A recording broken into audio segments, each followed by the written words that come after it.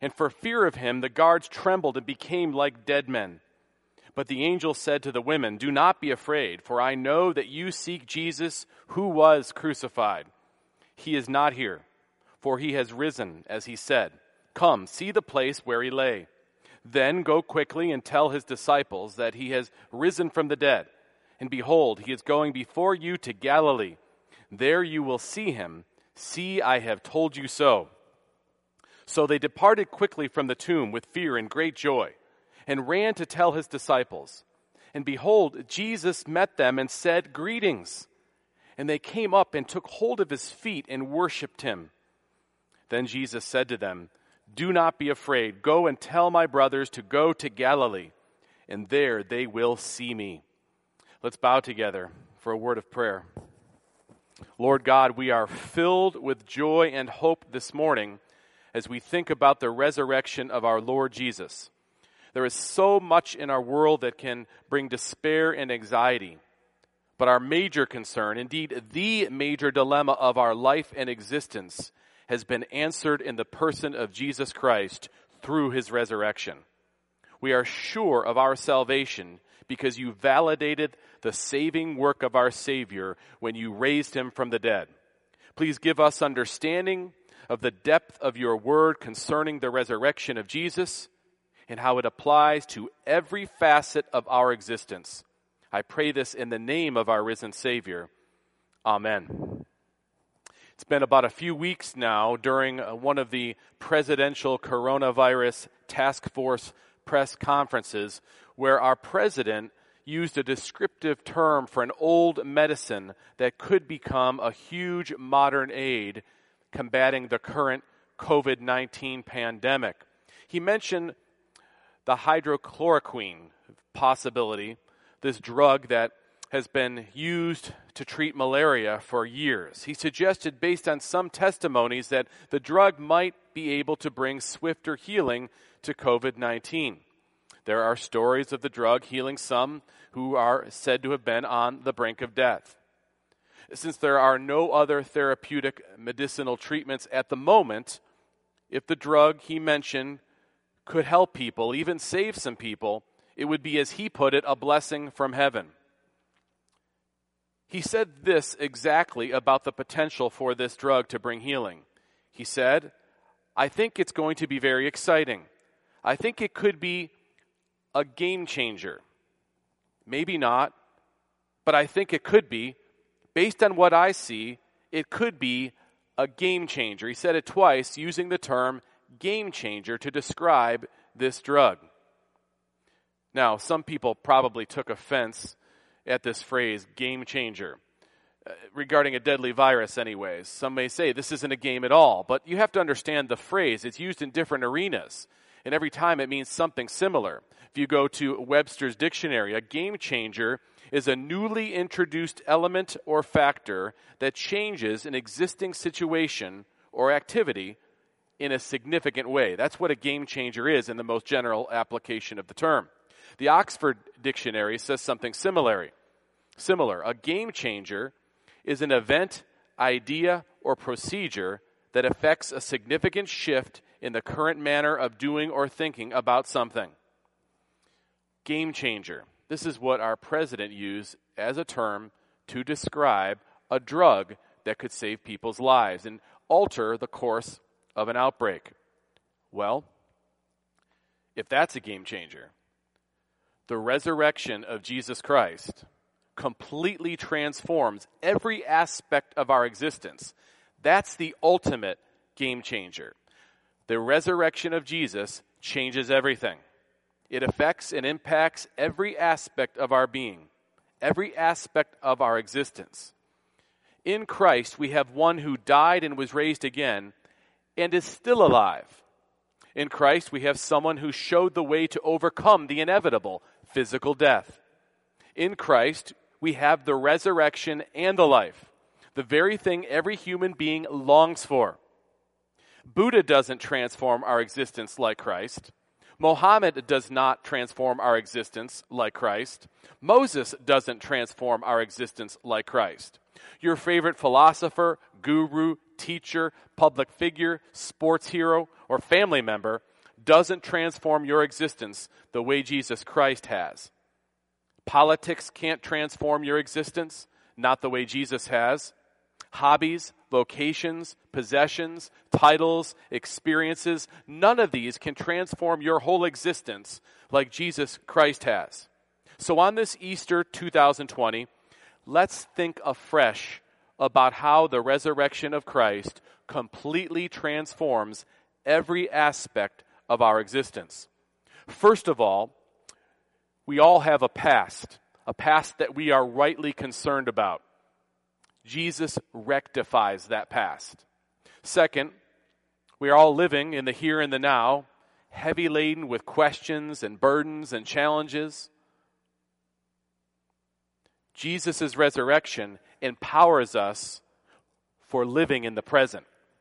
Finally, we all have a future, and that future contains lots of unknowns. Because of Jesus' resurrection, we have security about the days and the years and eternity that lies ahead. Our past, our present, and our future. These are all bound up in the work of Christ, the risen Christ. The resurrection of Christ is, in fact, the ultimate game changer. First of all, the resurrection of Jesus rectifies our past, and we all need this. The resurrection of Jesus was the final validation of Christ's finished work on the cross. We know that Jesus' death actually paid for all of our sins because God raised him from the dead. This is confirmation that the Father accepted the sacrifice of the Son. This means that our sins actually are paid in full. Our past rectified in this way. When Paul preached the gospel, he included the resurrection as validation of Christ's saving work. In 1 Corinthians chapter 15, Paul said, "For I delivered to you as of first importance," he says, "of first importance, what I also received, that Christ died for our sins in accordance with the Scriptures, that he was buried, and that he was raised on the third day in accordance with the Scriptures." Do you see what is of first importance? This complex of Christ's work for us. Christ died for our sins, he was buried, and he was raised on the third day. His resurrection confirms our past sins are forgiven. We all have our past sins. Our sin is condemning, it's weighty, it's burdensome. Maybe some of you are familiar with Pilgrim's Progress. This is where Pilgrim has a dream. He has a dream of the Christian life and how it works itself out, how God works it out. In the picture of Christian in his dream is one who's carrying a heavy burden on his back, a heavy backpack that continually slows him down and weighs him down and worries him and gives him great anxiety. Multiple times, Christian refers to this burden on his back. He's fleeing the city of destruction to find refuge in the celestial city, the eternal city. But this burden of sin slows him down. He cannot advance fast enough to escape this destruction. He's just too slow. The burden on his back, the burden of his sin weighs him down. Christian says at one point, "I fear that this burden that is upon my back will sink me lower than the grave." He meets a series of people and he consistently reminds them he can't keep up because he has this burden on his back. Pliable says to him, "Come on, let us mend our pace. Let's hurry to the city." And Christian responds, "I cannot go as fast as I would by reason of this burden that is upon my back." "What I seek," Christian said, "is to be rid of this heavy burden. But get it off myself I cannot.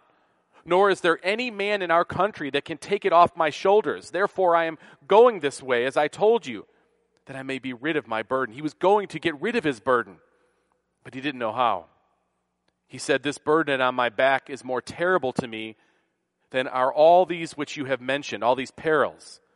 Nay, methinks I care not what I meet within the way. If so, I can also meet with my deliverance from my burden." But then he comes symbolically in the story to not just the cross. Oftentimes when you first read Pilgrim's Progress, you see him come to the cross and his burden is relieved. That's right, that's where our sins are forgiven. But Bunyan, the writer of this story, is very careful to mention something else that he sees. He comes to the cross and the sepulcher, the grave, the empty grave. Listen to what he says when he finally sees the work of the cross and the grave. Now I saw in my dream that the highway up which Christian was to go was fenced on either side with a wall. And that wall was called salvation. Up this way, therefore, did burdened Christian run, but not without great difficulty because of the load on his back, his sin. He ran thus till he came at a place somewhat ascending, and upon that place stood a cross, and a little below, in the bottom, a sepulcher or a grave. So I saw in my dream that just as Christian came up with the cross, his burden loosed off his shoulders and fell from his back and began to tumble, and so continued to do it until it came to the mouth of the sepulcher, where it fell in, and he saw it no more. The resurrection of Christ guarantees that our sins are forgiven. It rectifies our past.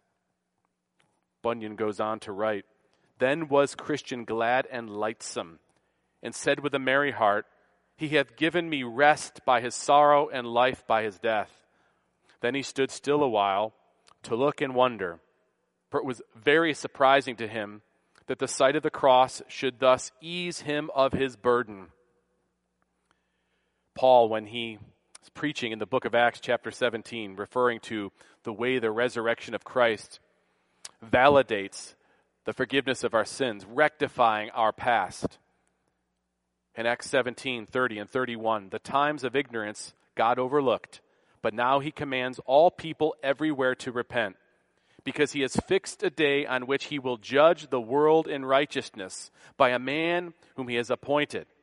And of this he has given assurance to all by raising him from the dead. Paul says judgment's coming. We cannot flee it. So repent. Turn away from your sin and unto God, and you can be sure of salvation. How? He has given assurance to all by raising him from the dead.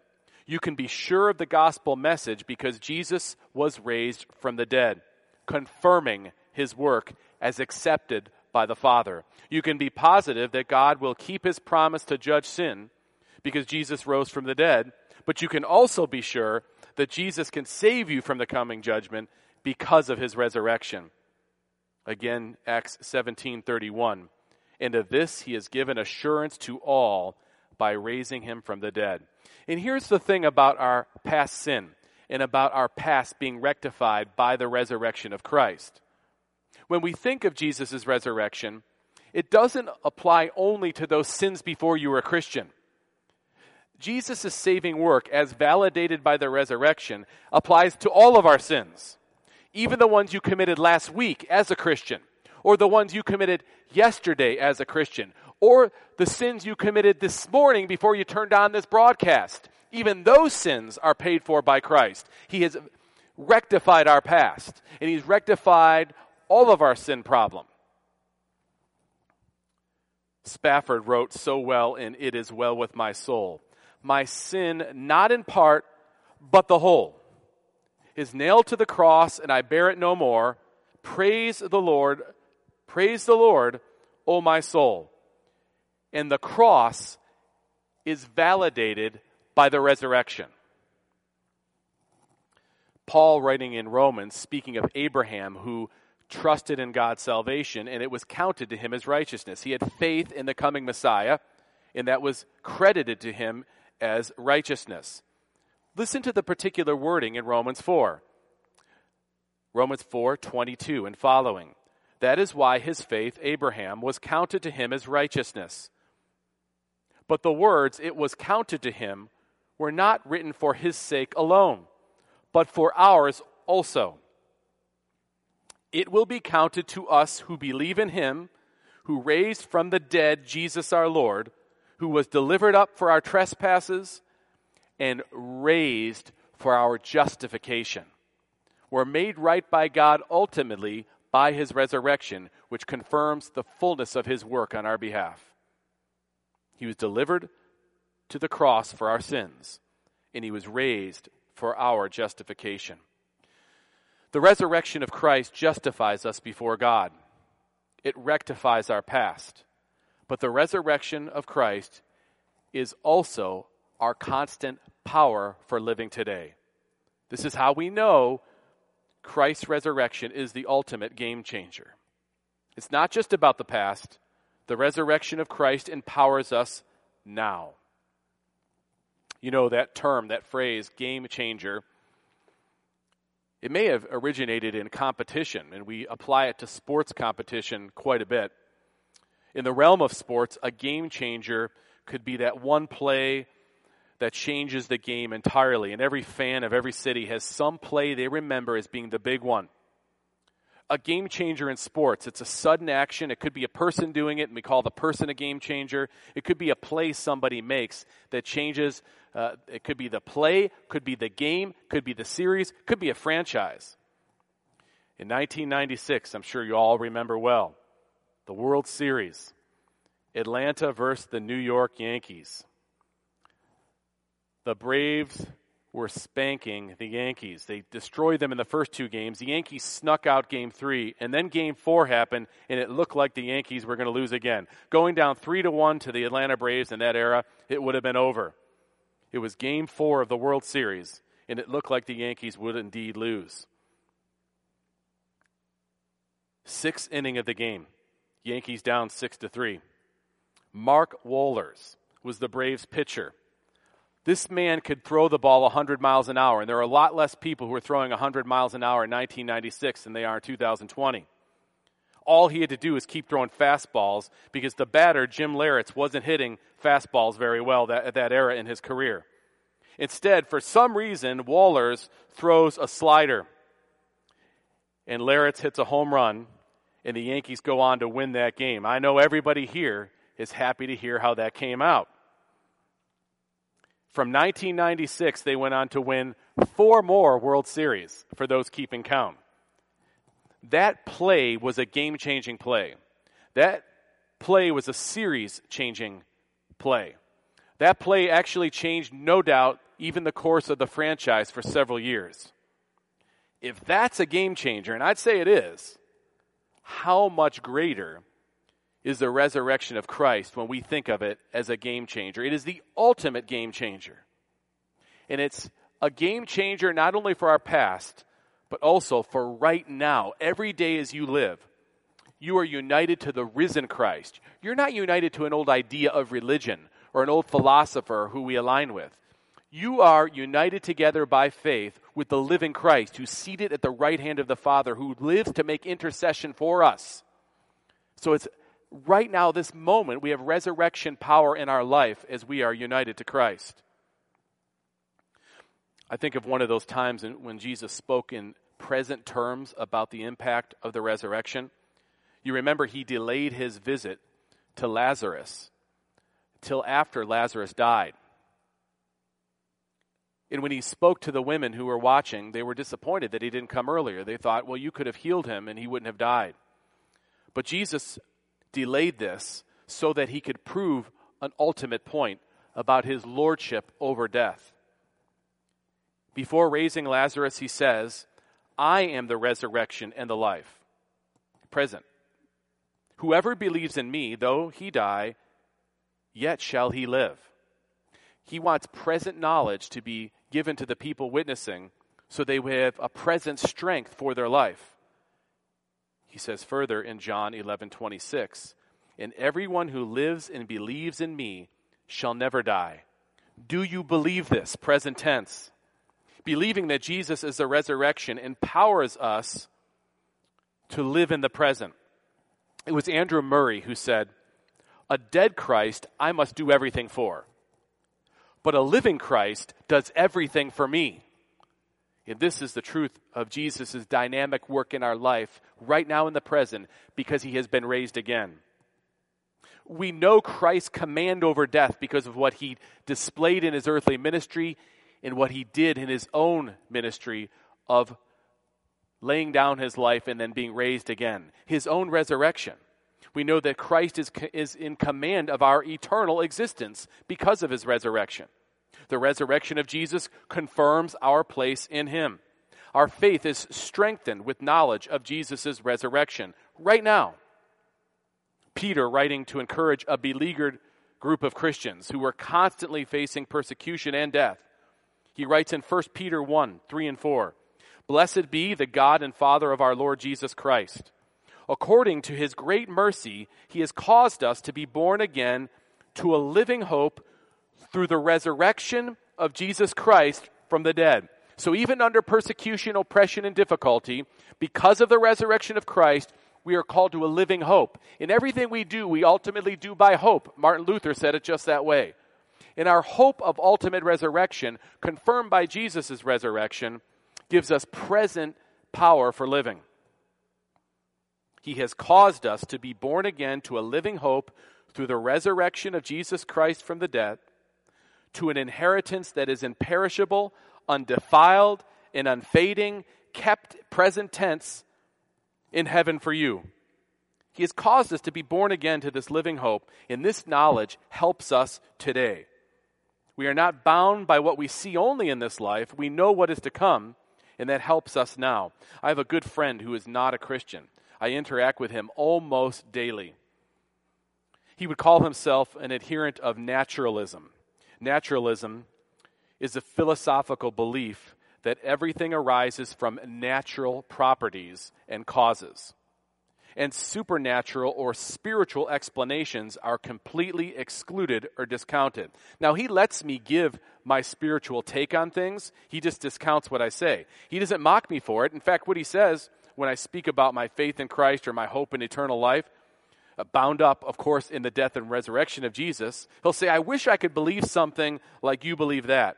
And then he says something most tragic. He said it to me many times in our friendship. "I just think that this life is all there is. After we die, there's nothing. It's over." Not so. Not so because of the resurrection of Christ.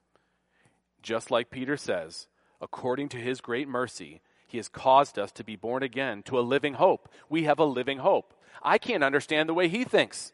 Why? Because God has caused me to live, to be born again, according to the living hope, through the resurrection of Jesus Christ from the dead. Present empowerment for living the life God's called us to is bound up in the resurrection of Christ himself. Knowing our inheritance is coming, one that can never be taken, like everything else in this life can be taken. But our inheritance in Christ cannot be taken.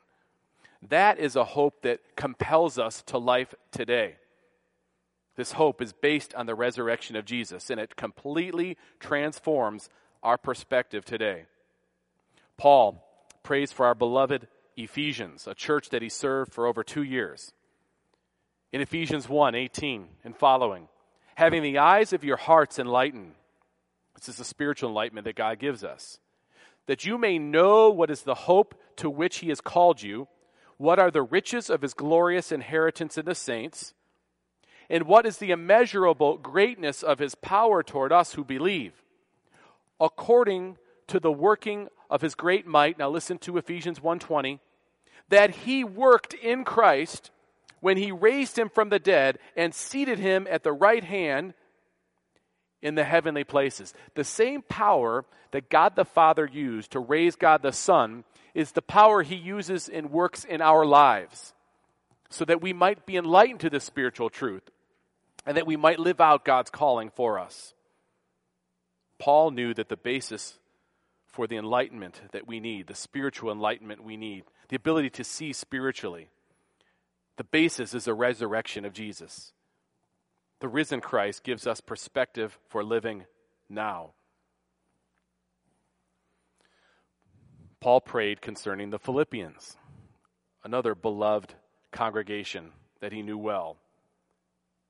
He prayed for himself and for those to whom he ministered in Philippians 3, verse 10, that I may know him, Christ, and the power of his resurrection, and may share in his sufferings, becoming like him in his death.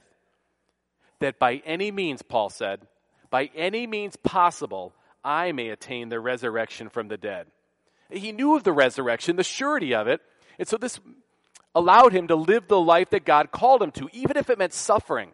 And he would do any of it just so he would realize ultimately what he knew would happen: resurrection from the dead. The author of Hebrews, again, speaking to the immediate impact of the resurrection of Jesus on our lives. In the last verses of that great book, he says, "Now may the God of peace, who brought again from the dead our Lord Jesus." See the basis for everything I'll say next. "Now may the God of peace, who brought again from the dead our Lord Jesus, the great shepherd of the sheep, by the blood of the eternal covenant, equip you with everything good that you may do his will." The final statement in Hebrews is a bit of a prayer that we would be equipped to do God's will. And the basis for that prayer is remembrance of the resurrection of Christ. May the God of peace, who brought again from the dead our Lord Jesus. And then he goes on to ask this blessing, this benediction for us. These blessed or good words, benediction. "Equip you with everything good that you may do his will, working in us that which is pleasing in his sight, through Jesus Christ, to whom be glory forever and ever. Amen." The writer of Hebrews appeals to God's resurrection power to be at work in our lives. The resurrection of Christ not only rectifies our past, it also empowers our lives today. It doesn't stop with the past and the present. This is what is meant by saying that the resurrection of Jesus impacts every aspect of our existence, our past, our present, but also our future. In the business world, the label game changer is used quite a bit, I have found. In the business realm, a game changer can refer, again, sort of like an athlete in their realm, a person or a business or a technology that has changed the game, so to speak. It can refer to a person who is a visionary or a company that alters a certain business strategy or invents something. A game changer changes the way that something is done, thought about, or made. You know, in modern times, Jeff Bezos is considered a game changer, and his company, Amazon. Who here can imagine life without Amazon? Elon Musk is considered somewhat of a game changer also, still working his influence, producing a car that can actually run efficiently on electric, among other things. Game changer, though, has been used in the world of technology and inventions. Think about all these different game-changing inventions or technologies. The invention of the firearm itself was called a game changer. You could say that for sure. The invention of the tractor was called a game changer. The invention of radio and then later TV, called game changers. The development of refrigeration was called a game changer. The invention of the car and the airplane, game changers. GPS technology, game changer. The development of smartphones, game changer. But these things are temporary.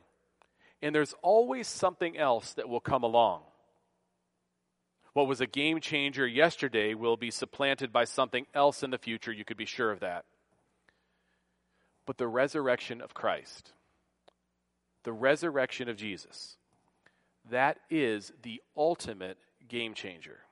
The resurrection of Jesus completely transforms every aspect of our existence, past, present, and future. The resurrection of Jesus won't be supplanted by something better. Our future is known and secure. Paul, being careful to explain this exactly to the Corinthians, wrote in 1 Corinthians 15, 20 and following. But in fact, Christ has been raised from the dead. The fact of his resurrection, known to them, but in fact, Christ has been raised from the dead, the first fruits of those who have fallen asleep. Now Paul mentions that Jesus is the prototype for our resurrection as believers. So in other words, the resurrection is not just a theory about the future, it's been done already. It's been evidenced already. It's already on display. Our resurrection isn't based on anecdotal evidence. You've heard that term recently. It's not anecdotal, our resurrection to come. It's based on an observable event that can be tested. And there are witnesses to, multiple witnesses to. Jesus' resurrection is the prototype or the first of many resurrections to come. The first fruits, our resurrections to come. This is the future that's clear to us because of Christ's resurrection. In 1 Corinthians 15:21, for as by a man came death, by a man has come also the resurrection of the dead. We are dead in Adam, but we, united to Christ by faith, are raised with him. The resurrection comes to us in this way. That's our future. But as in Adam all die, so also in Christ shall all be made alive. But each in his own order, Christ the first fruits, then it is coming those who belong to Christ. Our future resurrection is known and sure because Christ has shown it. Christ has done it. Later in 1 Corinthians 15:51, behold, I tell you a mystery. We shall not all sleep, but we shall all be changed in a moment, in the twinkling of an eye, at the last trumpet. For the trumpet will sound, and the dead will be raised imperishable, and we shall be changed. For this perishable body must put on the imperishable, and this mortal body must put on immortality. And you know it's true because you know what has happened, because Christ has been raised from the dead. The one who has given this revelation is one himself who has defeated death. That's who we need to hear from. That's the word we need, from the one who has done the thing that he forecasts. With knowledge about how things turn out, we are emboldened for today. We can face the certainty of physical death with courage and with hope. We can risk more in that light. We can be adventurous for Christ. We can throw ourselves into service of others for the sake of Christ. We know the future for us. We can love more thoroughly. We can live more vibrantly. Knowing the future completely paints our perspective for living life now. Even our mourning the loss of other believers can be faced with a knowledge and perspective about the sure future. And it frees us from paralysis. One example is when Paul writes to the Thessalonians and to us. But we do not want you to be uninformed, brothers, in 1 Thessalonians 4, about those who are asleep. Just a way of saying they have died, at least in body. But we do not want you to be uninformed, brothers, about those who are asleep, that you may not grieve as others do who have no hope. Don't grieve with those who don't understand the future. 1 Thessalonians 4:14. For since we believe that Jesus died and rose again, even so, through Jesus, God will bring with him those who have fallen asleep. The surety of Christ's resurrection is our surety about those who have already gone before us, who are in Christ, and about our future, our eternity. Ultimate game changer. Paul, once again, to the Romans, chapter 6. For if we have been united with him in a death like his, we shall certainly be united with him in a resurrection like his. The resurrection of Jesus Christ completely transforms every aspect of our existence. The resurrection of Jesus Christ is the ultimate game changer. The resurrection of Jesus has rectified your past. The resurrection of Jesus is giving you power and ability to know him and to love him and to follow him now. The resurrection of Jesus has given us security, surety, stability about the future. It's true. It's fine to say that a life-saving medical regimen is a game changer on some level. It is fine to say that an awe-inspiring play in sports or competition is in some way a game changer. It's fine to say or to identify a technological advance or a sound or smart or brilliant business mind or practice as something that's a game changer. But there is no action in the history of the universe more impactful, life-defining, and eternity-altering than the resurrection of Jesus Christ. From where you are sitting today, I pray for all of you, myself included, that by God's grace, we can see why Jesus, as our risen Savior, rectifies our past, secures our future, and gives us what we need for living today. With that knowledge, and by God's supernatural power, the same power that raises Jesus from the dead, the Apostle Paul said to the Ephesians in chapter 1, I do not cease to give thanks for you, remembering you in my prayers, that the God of our Lord Jesus Christ, the Father of glory, may give you the spirit of wisdom and of revelation in the knowledge of him. Ephesians 1:18.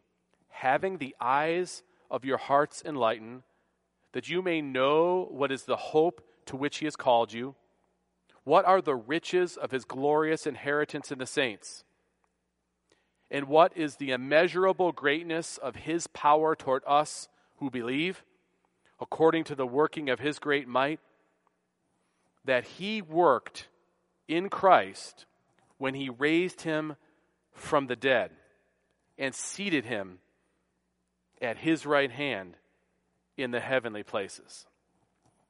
Let us pray. Lord Jesus, you are our risen Savior. You came for us, humbling yourself to the point of death on a cross. And God highly exalted you by raising you from the dead and by seating you at his right hand. You own the name that is above all names, and at your name every knee will bow and every tongue will confess that you are Lord. We willingly and gratefully confess you as our Savior and our Lord, to the glory of God the Father who sent you. Now take us from this place to the rest of our existence, and may it be an existence that acknowledges our triune God at every phase of our life. May all crowns that can be given unto you, Lord Jesus. It is in your name that we pray. Amen.